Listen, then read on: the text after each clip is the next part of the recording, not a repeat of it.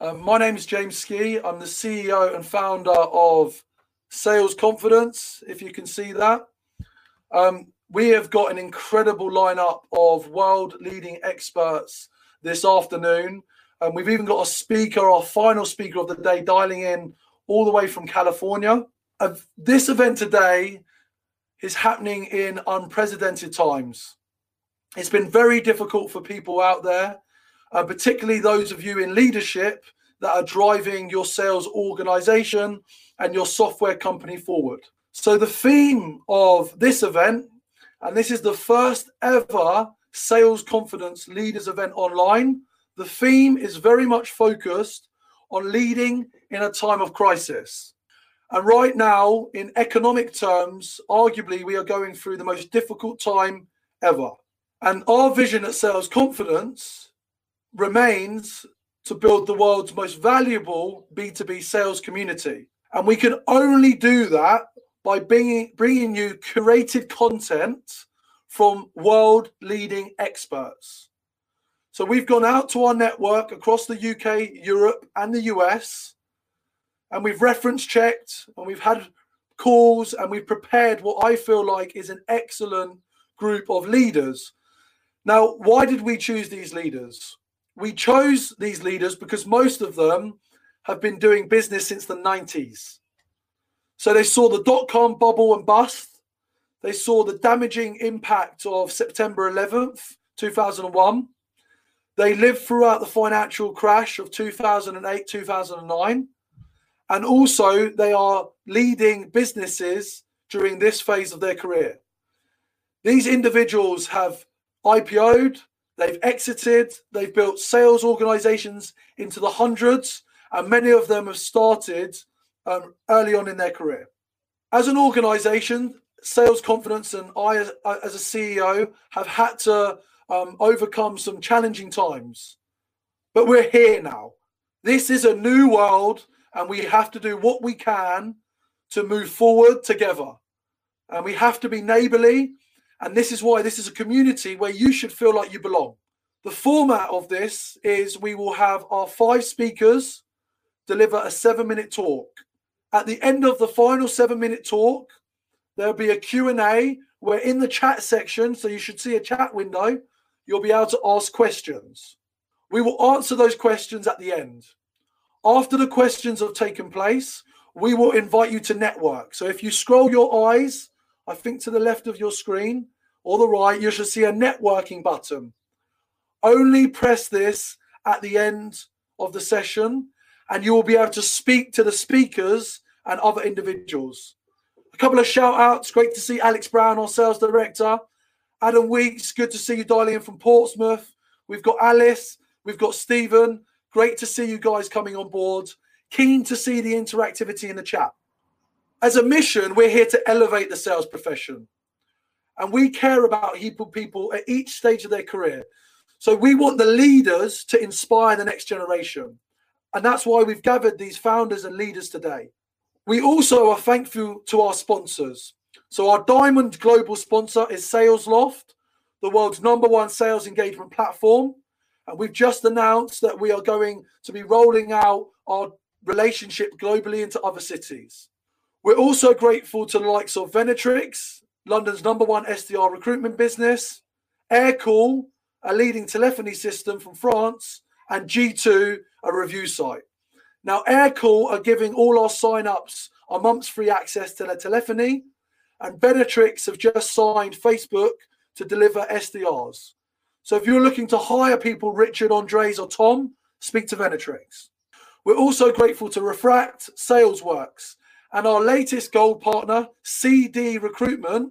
Today we've got Brad, managing director and equity partner, who built the software business over 23 years, sharing how to hire and find people during a crisis. So I'm now going to go on to open up and invite the first speaker on board. I might check my phone every so often just so I can get some social media. Gabrielle, Kevin, Ashley, great to have you on board. Ben, could you enter the building, please? And we're going to invite you up onto stage. Hello, Ben. Hi there. Ben, I'm really excited because I know this is a really important time in your career right now where you're choosing to give back. Ben recently launched the Genie Shares campaign, focused on highlighting entrepreneurs who are giving back a percentage of their equity or a percentage of their annual profits to communities and good causes. I know you've already got Salesforce signed up. I'm excited that Sales Confidence are committed, and we're excited about what you're bringing to the local community and encourage philanthropy. Ben has actually hosted our Sales Confidence leadership events in the past.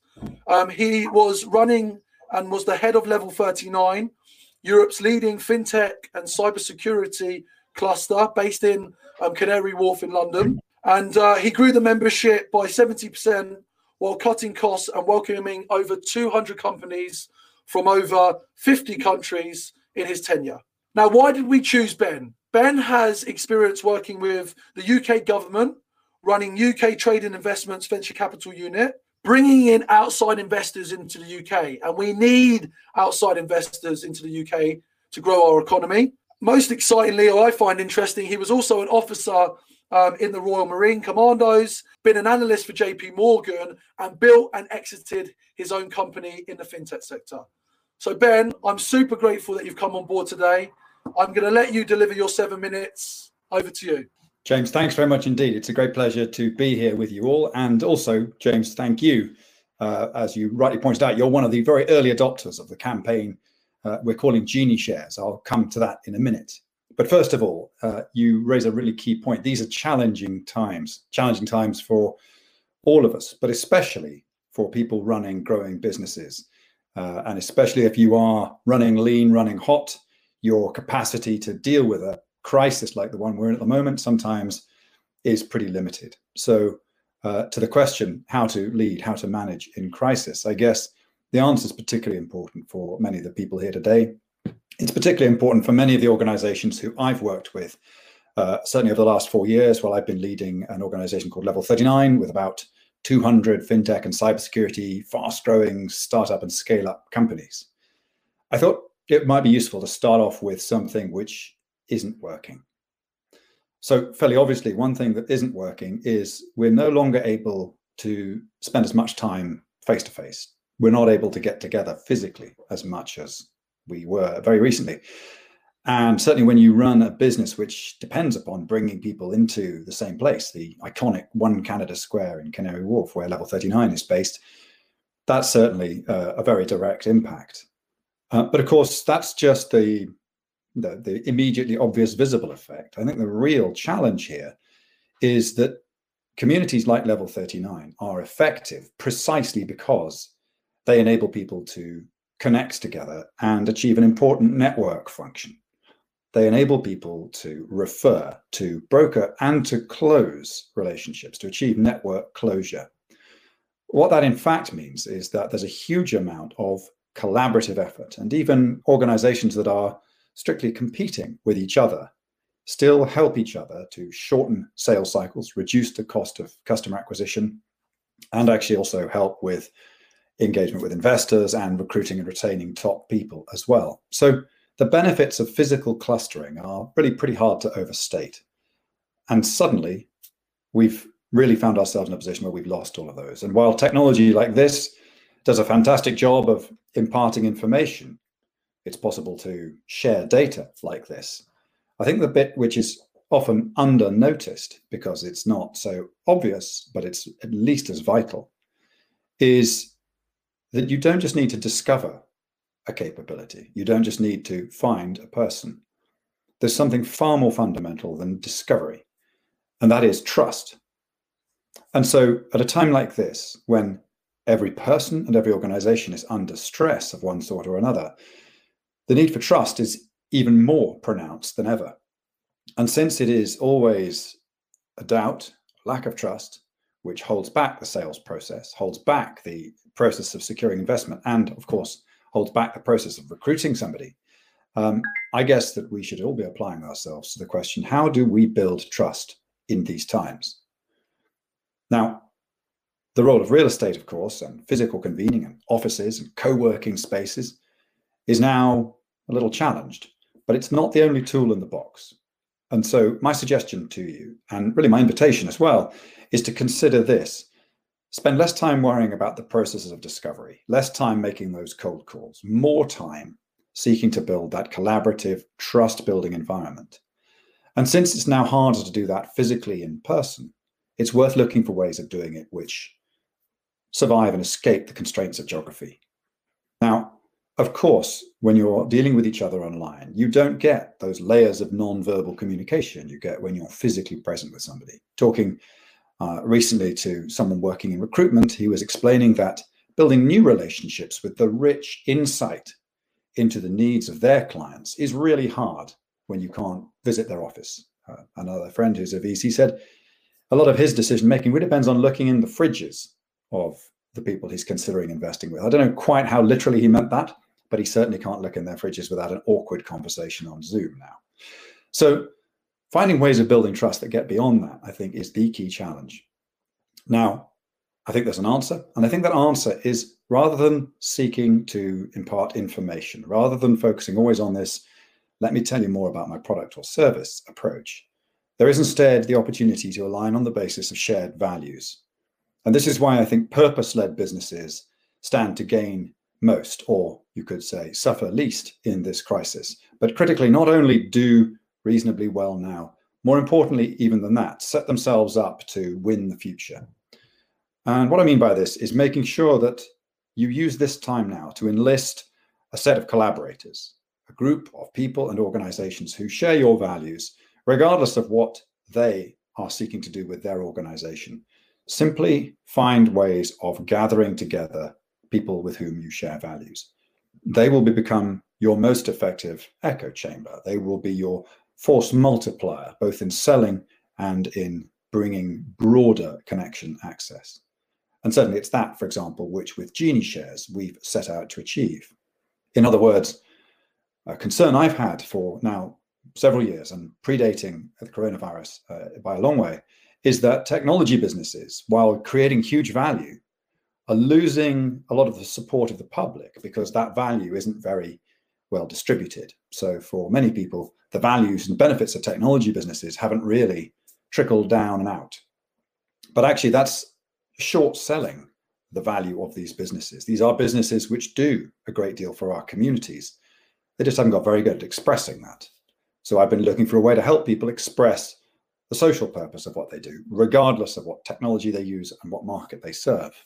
GenieShares is one way to do that. And in the case of GenieShares, informed by the principles of lottery design, we're enabling entrepreneurs like James to give slivers of equity in their business away, but to do so in ways which connect much more directly, much more viscerally, much more on the basis of values with the general public.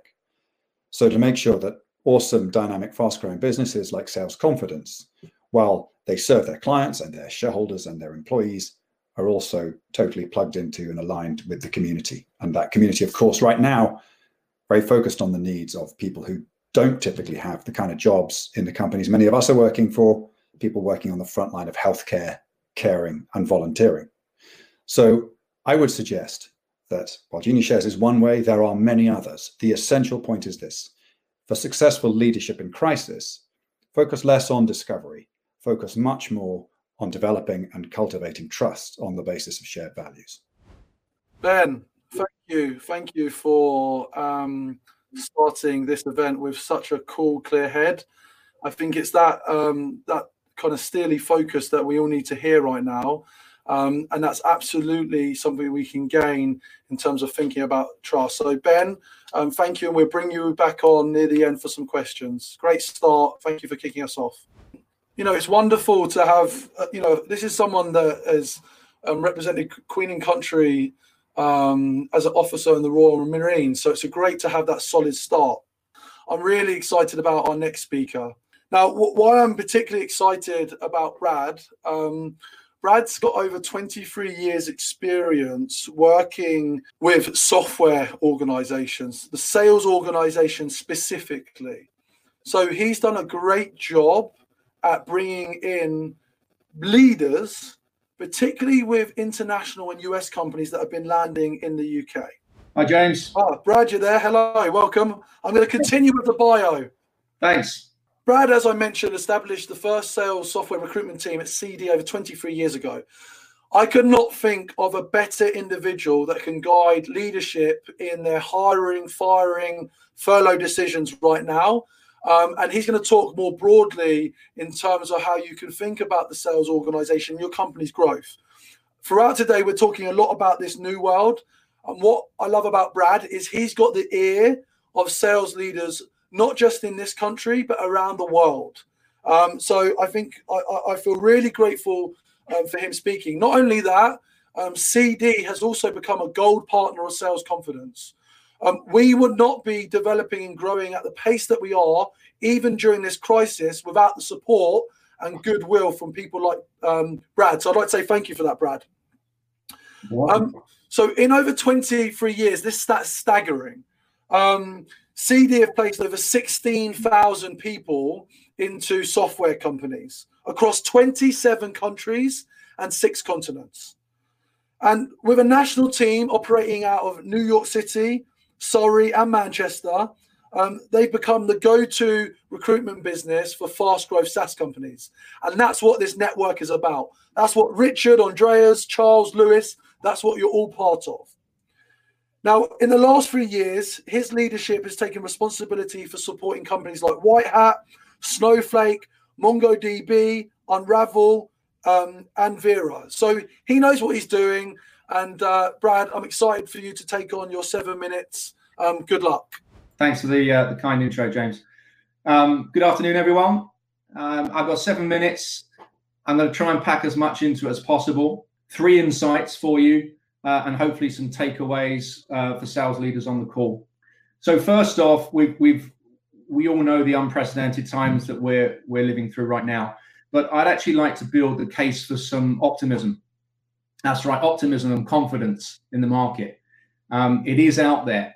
So with the focus, the shift towards easing the lockdown in the next few weeks and coming months, I want to give you 5 reasons that why I feel there should be some confidence right now, and what's happening, certainly what the feedback we're getting as a company as well.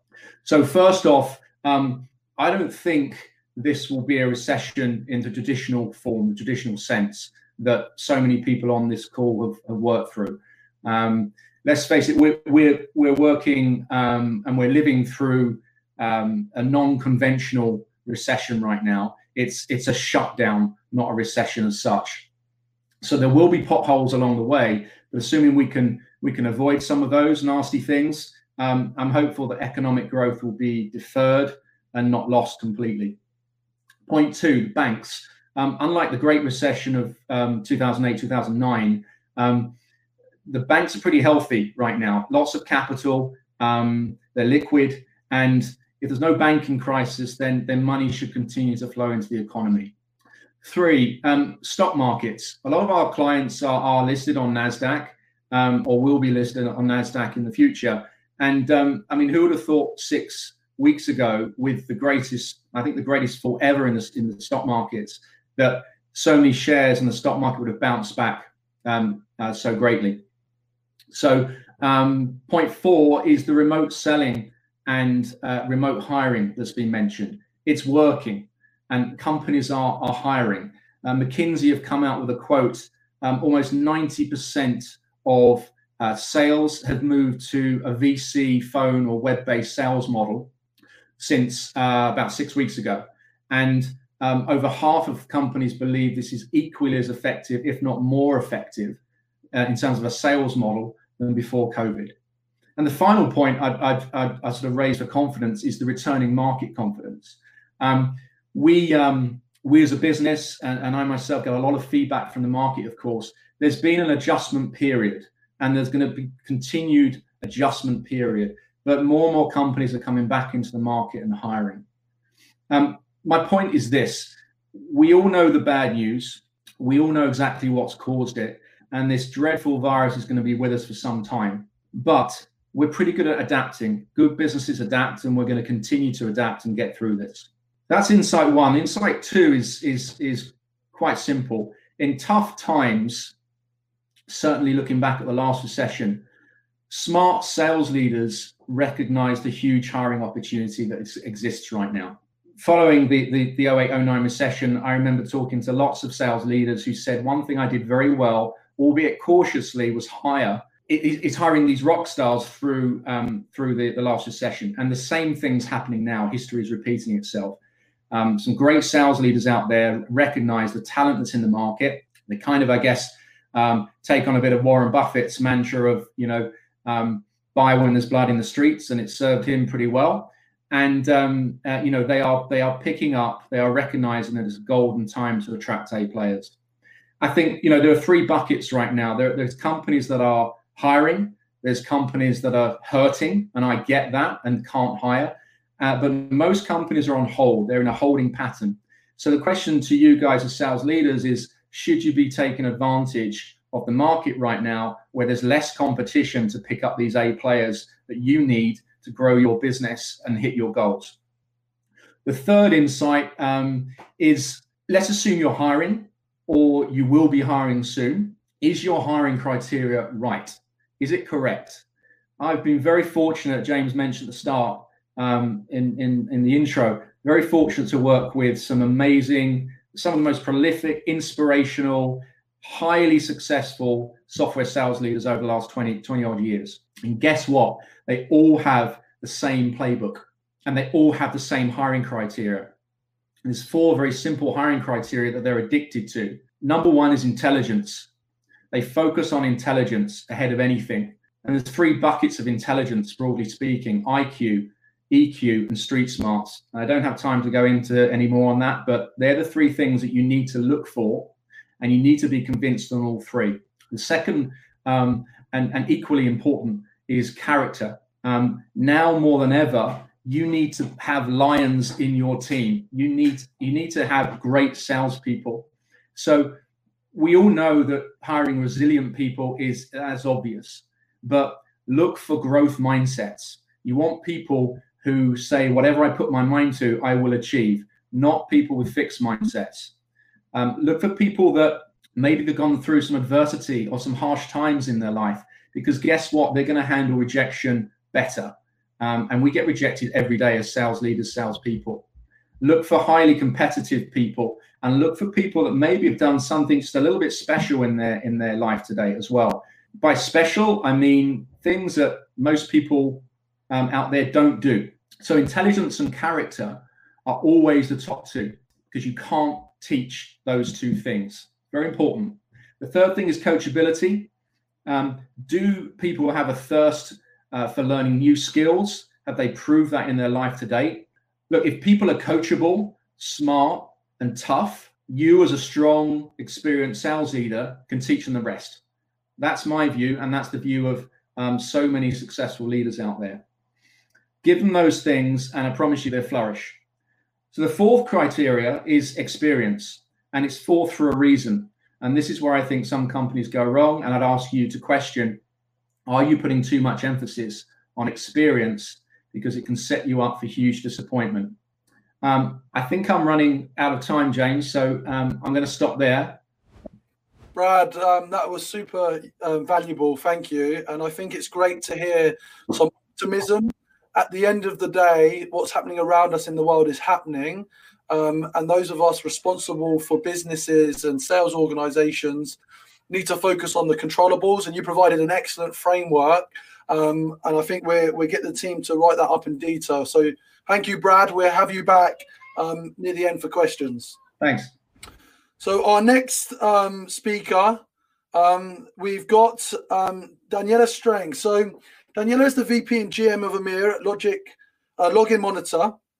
And in terms of what I've learned, the cool thing about her is she's been very effective at building high-performance sales teams from an outbound sales perspective, and also a kind of an A scaling team perspective.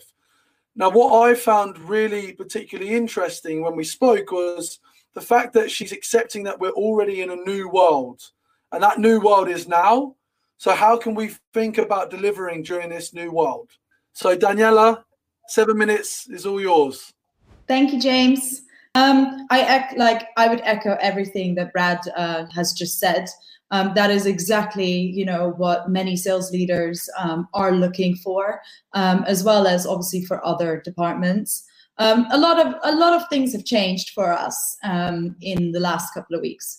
Not just for us as a software company, but obviously everywhere in the world. I'm part of a US company, so we saw counties like California go into lockdown earlier on than we did, Singapore, and then we had obviously a Sweden office, which was completely different, and social distancing was based on what they made of it instead of being enforced. For us, what was the main important thing was, is everyone okay? And how is everyone adjusting to what the new situation was? So we have obviously people with children that have to take care of their children that are staying at home, as well as making sure that they're able to do their day-to-day job. We do a lot of team activities, but the crucial thing for us is something is all running in the same direction. And being that, A+ player that is doing everything to help out our customers, each other, and, to be part of a team. So there are three things in my mantra that I always go by. One is retention, one is revenue, and the third one is recruitment. And I just wanted to focus on those three today. Because normally in my normal day-to-day, I would say, revenue and focusing on the number is the absolute most important thing. I think in today's world, what has changed a little bit, or what I would say is becoming even more important and vital, is actually retention. Retention is important for a couple of reasons for us. First of all, retaining your customers. Onboarding or gaining a new customer can be anywhere from 5 times to 25 times more expensive than keeping the customer you currently have. Customers and the relationships that you have are so important because right now the selling has changed. So it's more soft selling. It's not being able to get face-to-face with everyone and being able to meet people and build those relationships, taking someone for dinner or going for drinks. That is necessary. That has changed to Zoom meetings, which is not quite the same, let's face it. We learn from our customers. So I focus on, finding out how are my customers affected? What has changed in that particular industry? Can we form a pattern? Can we create a case study to help other companies in that industry to learn from each other? How can we provide valuable insights to our customers? So are there particular dashboards that we can help create for them to be able to monitor our customers at home, their workforce at home. Those are things that we are able to do, but it creates that relation, it reinforces that relationship, which allows us to be able to make sure that we are retaining our customers and helping them through these difficult times for them as well. The other thing that we are able to get from those are referrals. Customers who are happy and who see how our products could be helping them are able to give referrals, of which the sales team is going to benefit. The second thing that I wanted to focus on is revenue. So the way people are selling has changed. Our BDRs, for example, are now sending voice notes, something that they were kind of doing before, but now they've noticed that that's actually working a lot better than simply calling. They were calling from what our, obviously our internal system is. They were calling switchboards. We use something called Lusha. There are many other solutions out there that are similar, but that allows us to be calling direct dials or mobile phones. And we're trying to get those meetings in. The meetings have they've come down in the first 2 weeks of April, just to shoot right back up the second 2 weeks of April, which tells me that people are getting used to the new normal, which the new normal is going to be another new normal in 2 weeks' time when lockdowns are getting released and there are different rules in different countries, but also the comfort levels of people will change. Account executives, for me, the most important thing is continue to build your pipeline. Building pipeline, normally maybe what it could be standard in any of the companies that you work for is maybe 2.5 or 3 times pipeline in order to hit your number.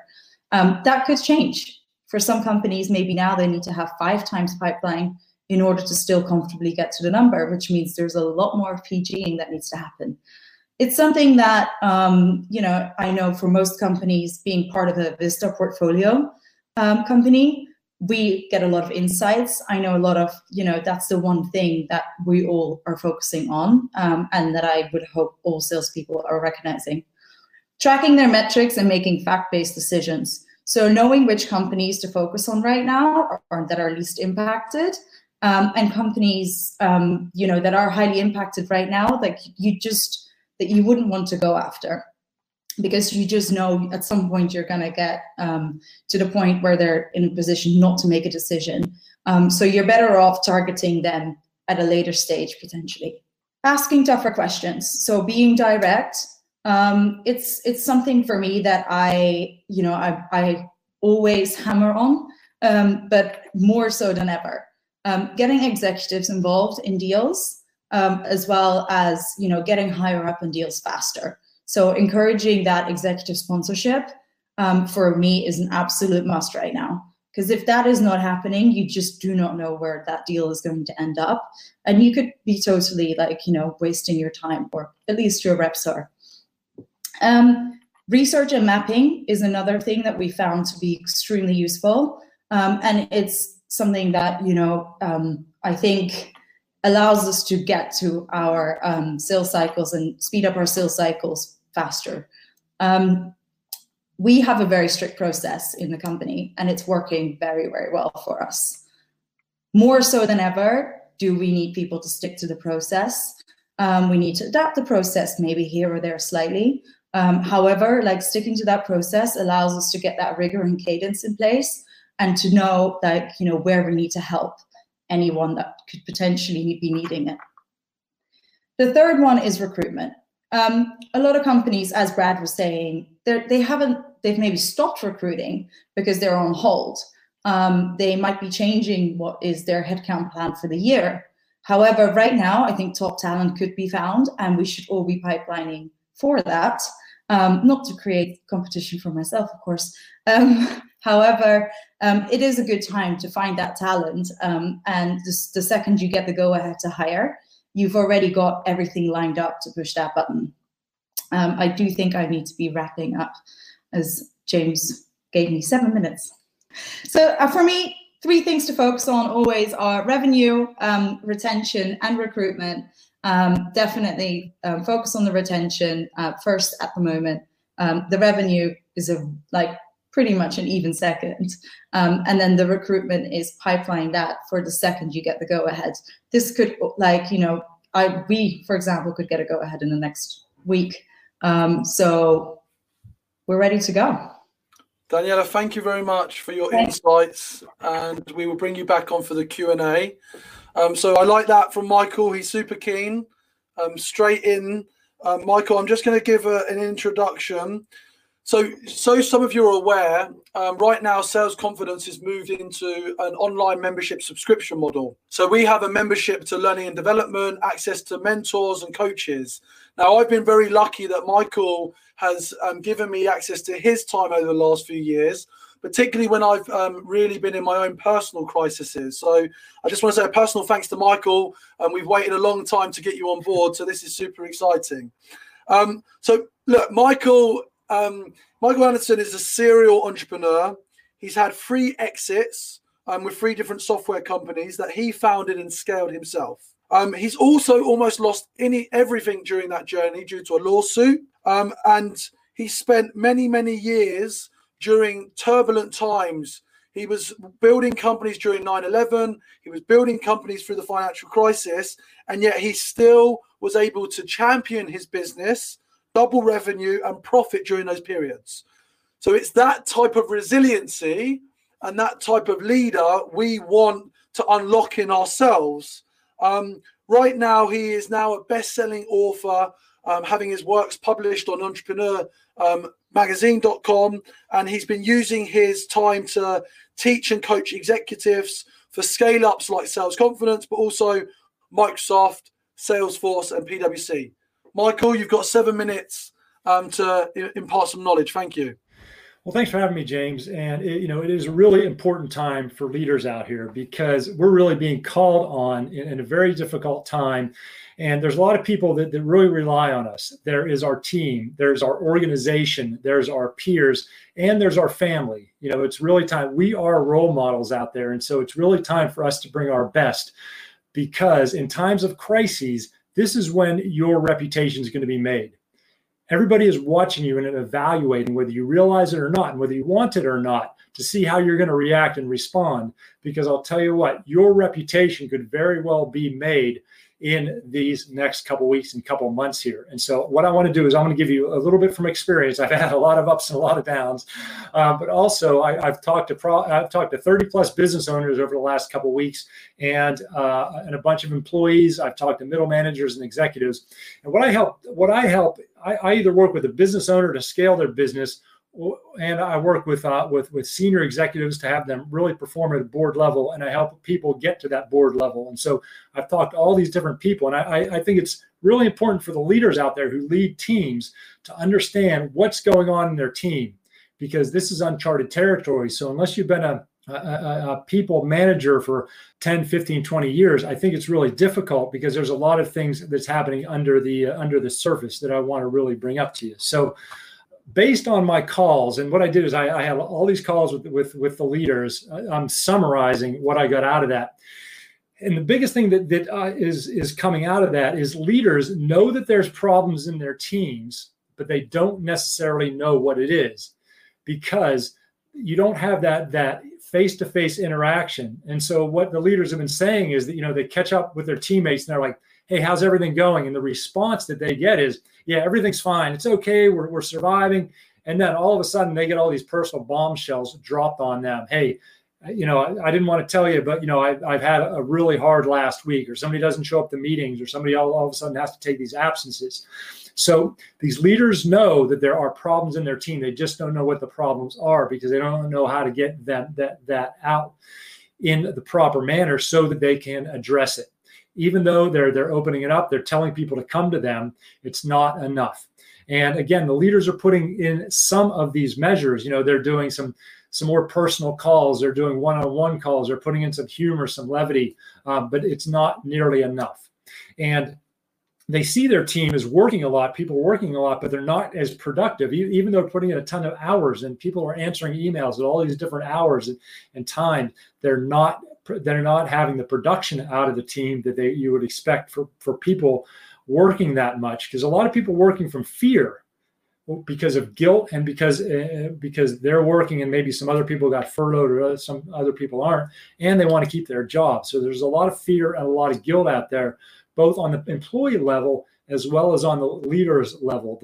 There's a lot of guilt that leaders are feeling, because I have a master's in psychology, so I work a lot on the psychological and neurological levels. A lot of leaders are feeling guilt because maybe they haven't been through this. They don't know if they're handling their team in the right way. They don't know if they're pulling the right levers and interacting with the team in a way that's serving their team. And they feel like they're maybe letting their team, they're letting their organization down, especially because you're in such this unknown with maybe, some industries are just on hold. Some industries, they don't even know if they're going to make it out of that. So there's just all this uncertainty. And a lot of leaders, especially in sales, are used to making their worth, are used to getting that ego boost because they're hitting these numbers, and some numbers have went away. They've got reforecasted. So people are really having issues finding their place, especially in the sales area. And employees, the employees are feeling isolated. They're feeling separated. There's a lot of fear and anxiety. They're feeling ungrounded. They're not feeling safe. It's really important. And they're doing this hard work out of a place of fear. And the problem is, whether it's you or your employees coming from a place of fear and uncertainty, you're making poor decisions. So in order to make really, really strong decisions, you have to do that from a rational place, not an emotional and not a fear-based place.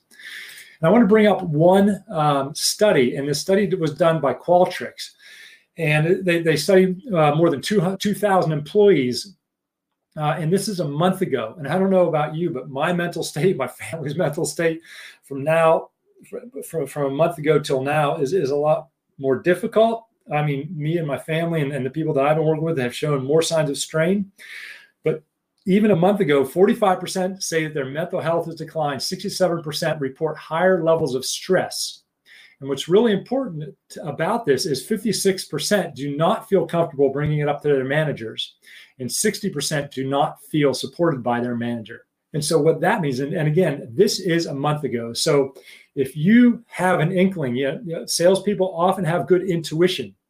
If your intuition tells you that there are cracks in your team, there almost undoubtedly are, and the cracks are almost always deeper than you think they are, because by the time they surface, it's too late. And so now is really the time for you to be authentic and vulnerable and strong, because that's what the leaders are, that's what your employees are looking for. And that really means slowing down. That really means listening to your intuition. That really means you spending a lot of time with them. Because, if they're having an issue, it's not going to come out and, you're not going to pick up the call like, hey, Bob, how's it going? You all right? You sure you're all right? Of course, they're going to say, hey, things are okay. It's going to be spent by spending real time with them. In addition, if you want more stuff on this, there's only so much I can give you on 7 minutes, but I have a whole bunch. I'll put my email in there in the chat. You can send me an email. I'm on LinkedIn as well. There are anonymous surveys you can send out to get a true temperature check from your team.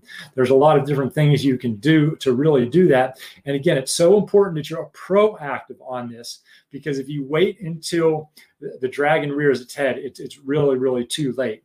And again, your people believe in you. You are a role model. So this is really the time for leaders to really do everything that they need to do. And I'll tell you what, you may learn more in these next couple months, in these last couple months, than you will in the rest of your entire leadership career.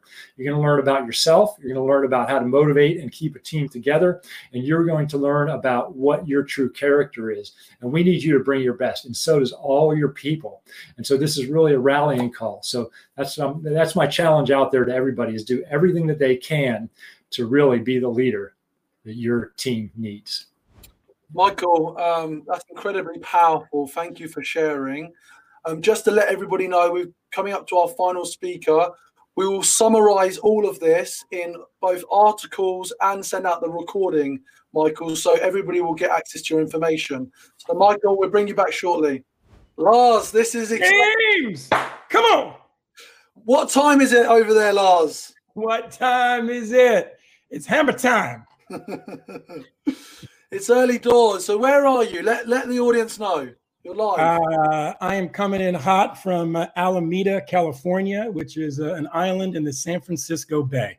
Amazing. Well, I can speak from experience that it's a fantastic spot.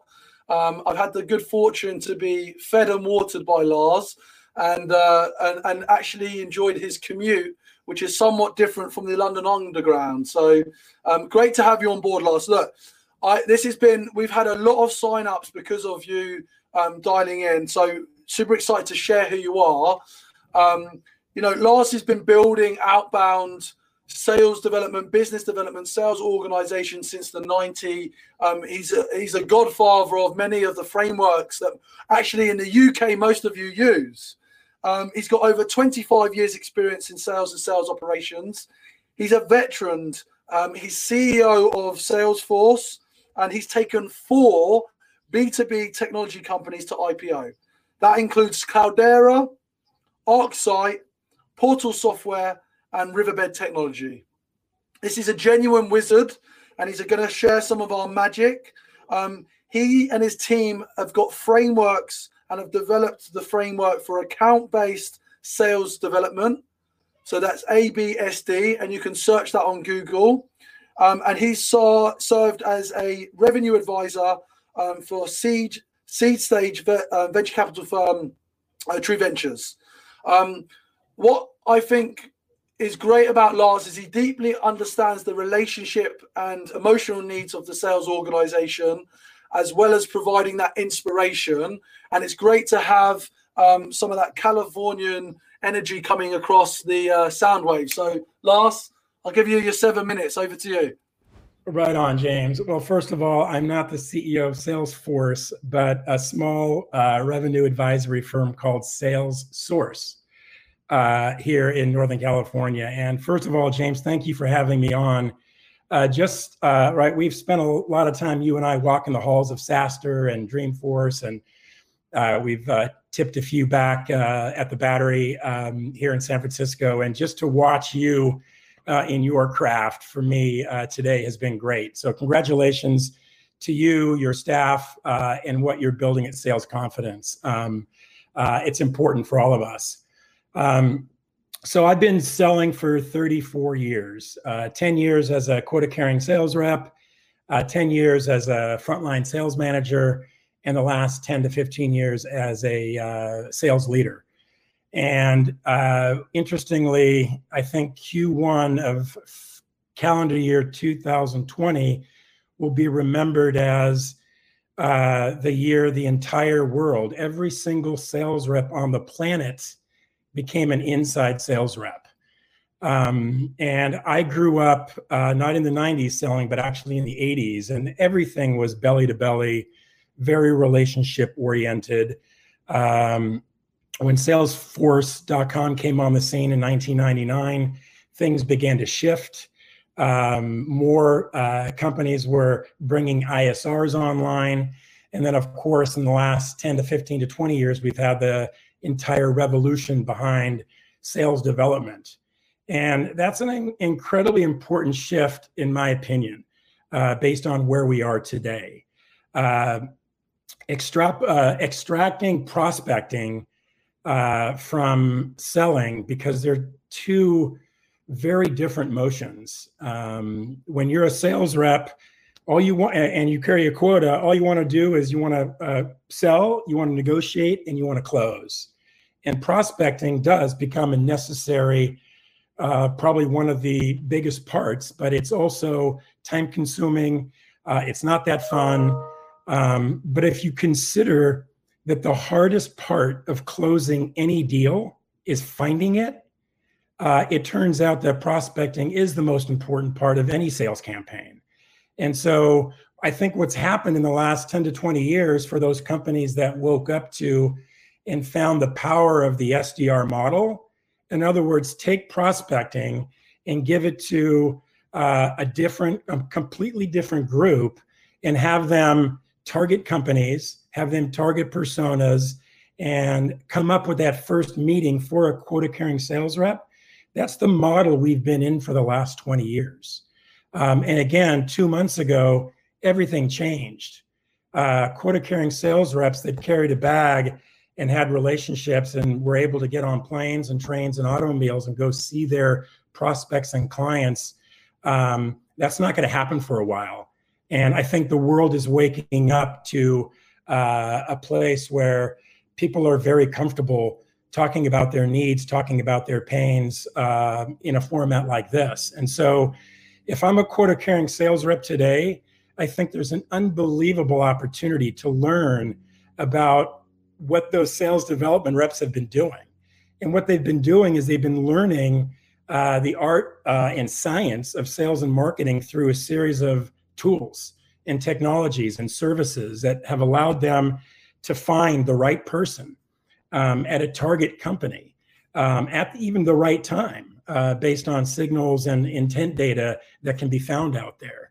So if I'm a quota-carrying sales rep today and I cannot go and visit my customers, I'm going to do everything I can to learn what the tools and technologies are out there.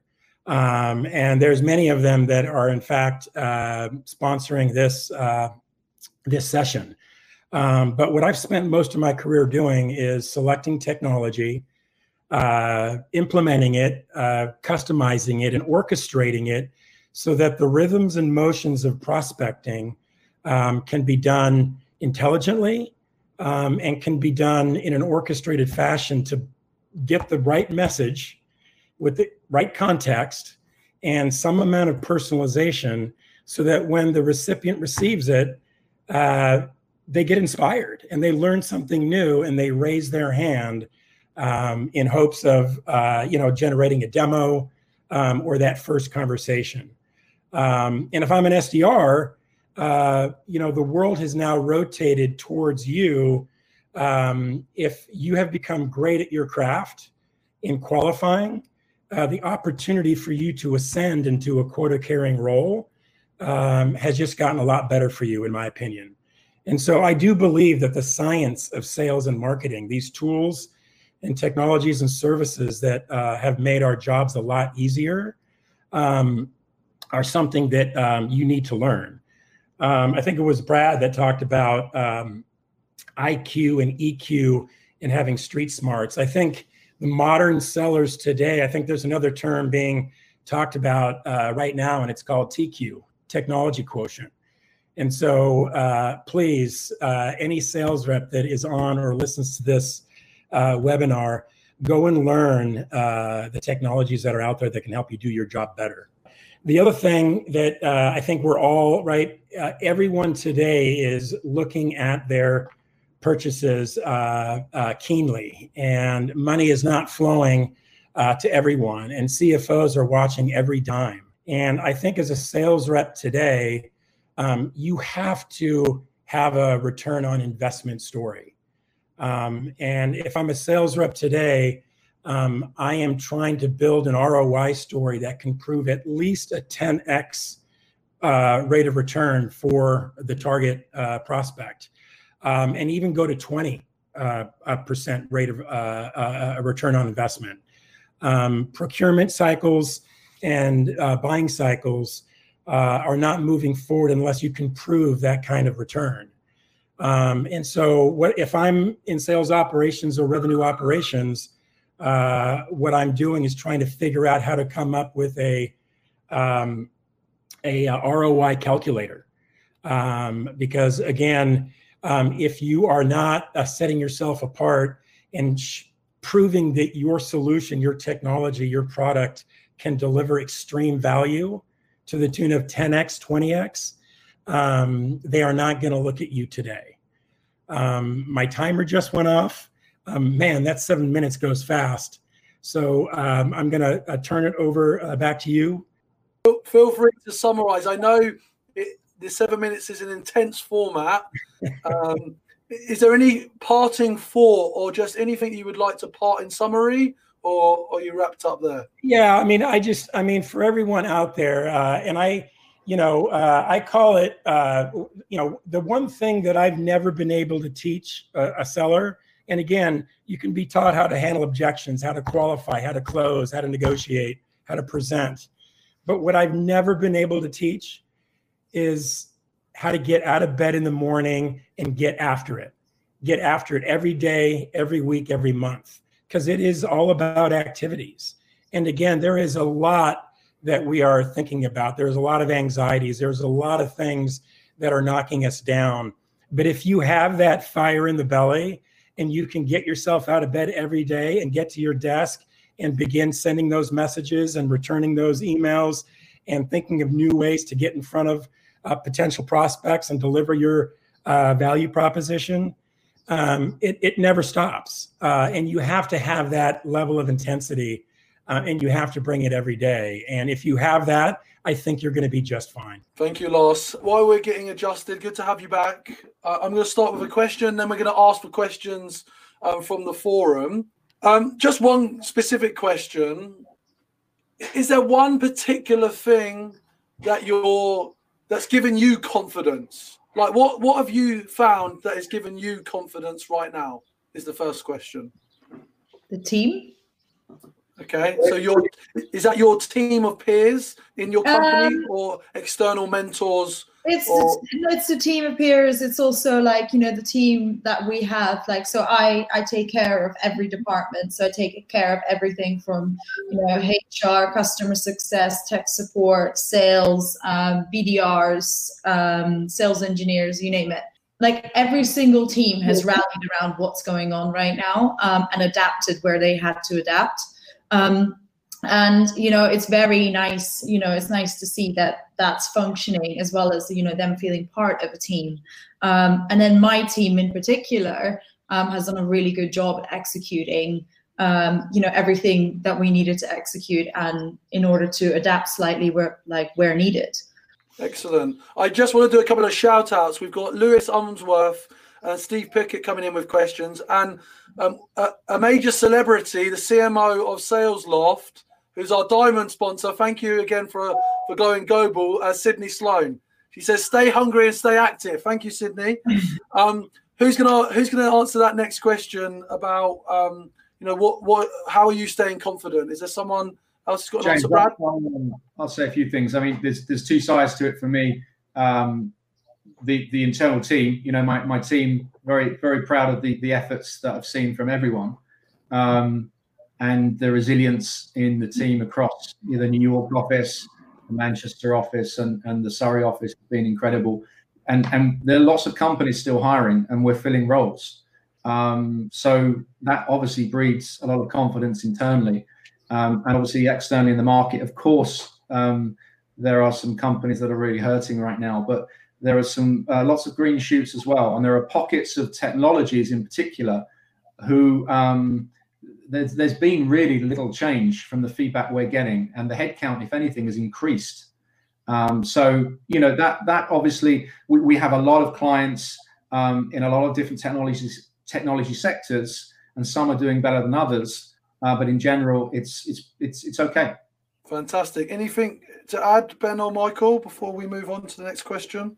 Well, yeah, real quick. Two things that really been helping with my confidence is, support network. Like, for example, the last day, my wife and I, we've been getting into a bit of a cabin fever. And so we had a little bit of a rough day yesterday, relationship-wise. So I called one of my friends, and she really talked me through it. And, I think it's really important to reach out to our network, and also to really remember who we're doing this for. So, I've probably helped about 20 companies go through, for example, layoffs or furloughs or how to survive this. And it's really, really important for people to get support. And I'm really proud that I do that. And if you're out there and you really care about your mission, I think, Ben, that really came through when you talked, for example, and a lot of the people here that, your mission, if you the best salesperson, people really believe in that their product or service is the best thing out there, and to really ride on that positive energy, to me, is a great sense of confidence. Fantastic. Okay, so I've got a question that's come from some of our attendees about, the obvious elephant is COVID, but outside of COVID, what should people be wary that's happening in the market right now that might be a concern or risk? So outside of what's the core issue right now, are there other market forces that you're seeing that are creating either anxiety or risk?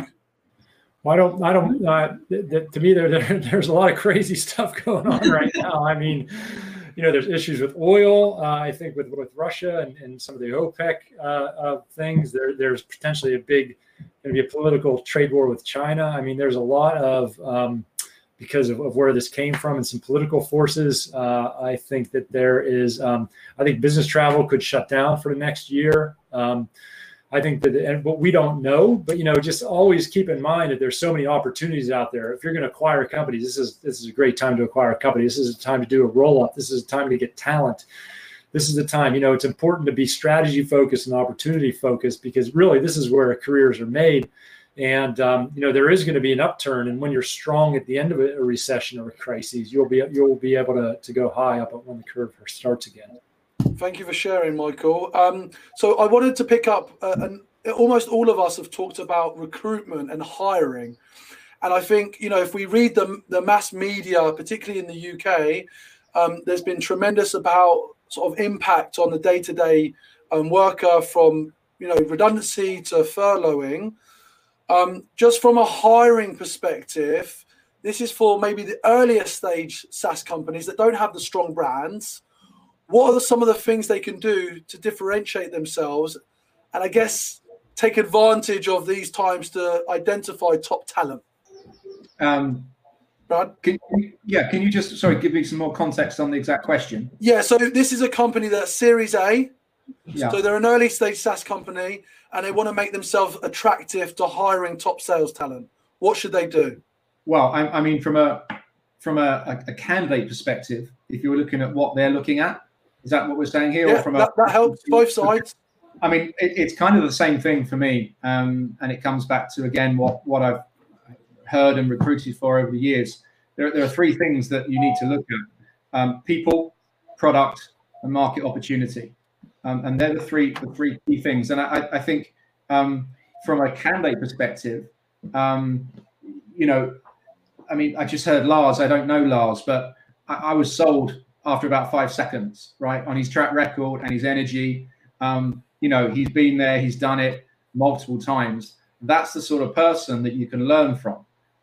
So I think it's fine if you're a Series A company, but who are the people in that organization? Who's the CEO? Who's the CRO? Who's the CMO, etc.? And are they inspirational people? So I think that's above anything else. I mean, if you look at product, you don't need the best product to have a massive exit. I know lots of companies that would admit they didn't have the best product, but they have the best sales execution.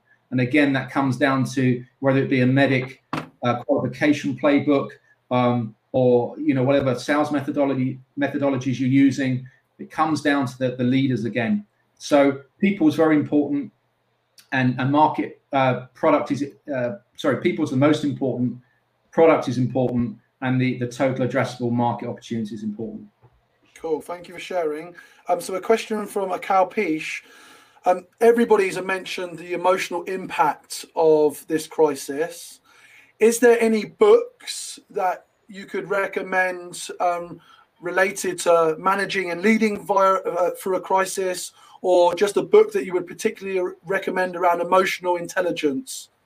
You look like you got one, Brad. Well, I mean, in terms of refining your sales skills, I think The Challenger Sale is a good book. Yeah. Certainly to identify what kind of salesperson you are.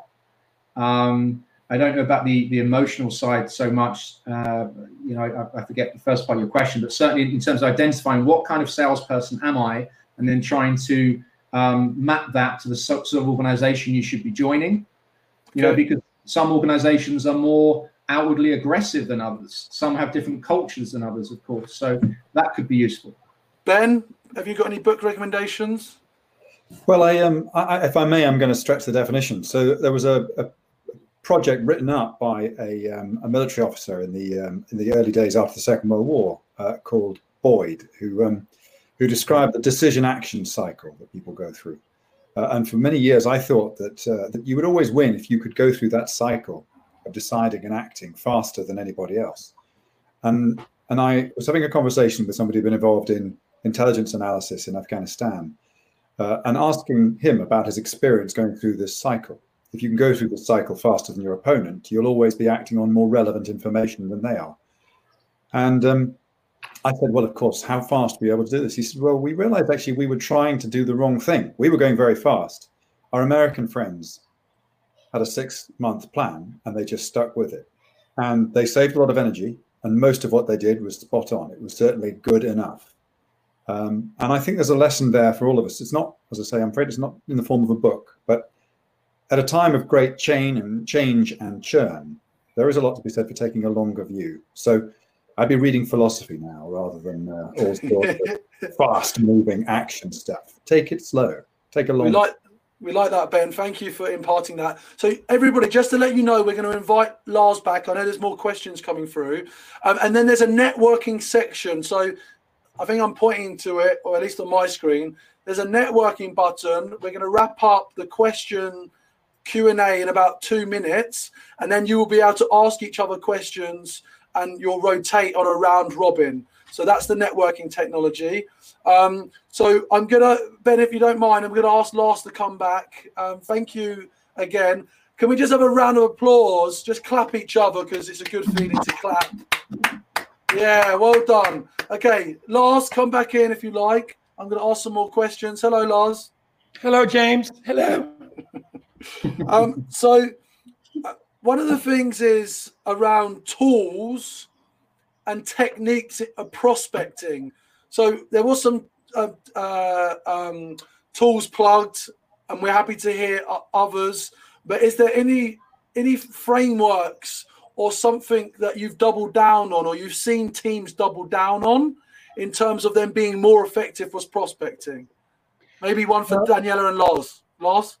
Yeah, I'll just start by saying that sales engagement, these tools that allow sales reps to produce one-to-many or one-to-one, outbound sequences and cadences that can drip out emails and voicemails and social touches, and now even more people are using direct mail to get the guaranteed open, are extremely effective if they are personalized, they have context, and they're going to the person, one of the many stakeholders that has the problem that your solution can hopefully solve. That has become, you have to have it. You have to have that technology. And once you implement that technology, you also need a data provider, right? Information that allows you to target the addressable market and all the ideal customers out there, and services that can bring you the titles and the personas with their emails and phone numbers. So, a SalesLoft combined with a LinkedIn Sales Navigator combined with ZoomInfoDiscover.org, and then maybe a Lean Data. If I was starting a company in a demand gen revenue operation, I might do that before I even go to CRM, because of the importance of generating buzz and getting your content and getting your thought leadership out into the world for people to read, listen, trip over. And I think that the more the sales operator, the revenue operator, that can select the technology and orchestrate it with the different marketing technologies, they're worth their weight in gold. Okay, thank you, Listen, Lars. everyone. Yeah. Daniela? Well, I think in terms of, apart from the technology, they're just the basics that Lars is mentioning. For me, like the reps that I always see that are performing really well, be it on the BDR side or SDR, or on the account executive side, if they've done the research and found what an executive priority is, right, something that's being driven from the top, that gives you some insight, because that will be the line that everyone is trying to follow. The personalized messaging is absolutely key, but there are other things like get creative.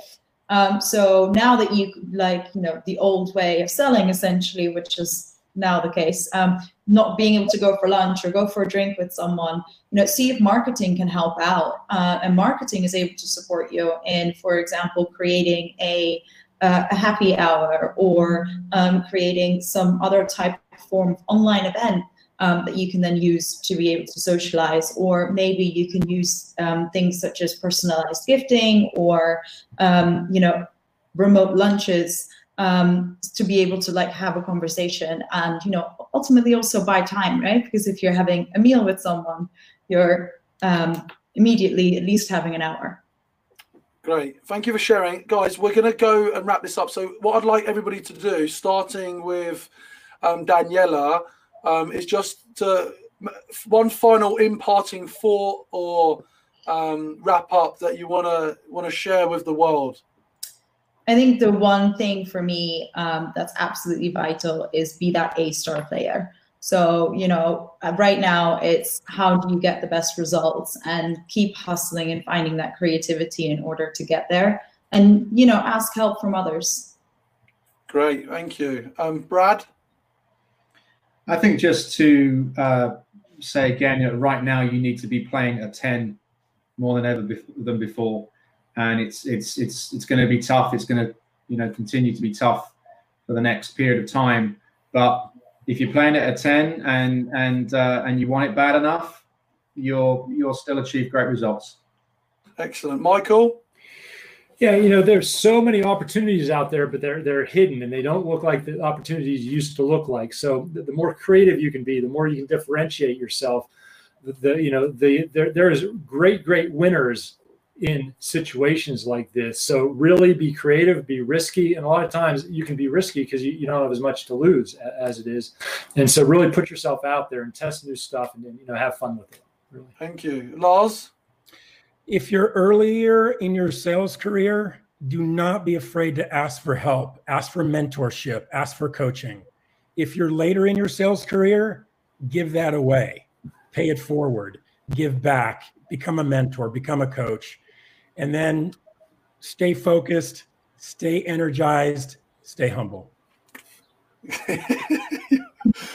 You're so good at this. All right, everybody, this has been amazing. I want to thank everybody from behind the scenes, and we had a great rehearsal, and that was so slick, everyone. So thank you to the speakers. Everybody now move to the networking for the next 15 minutes if you choose to. We've still got 70, 80 people to hang out with. Thank you very much, guys. James. Great job. Cheers. Everyone.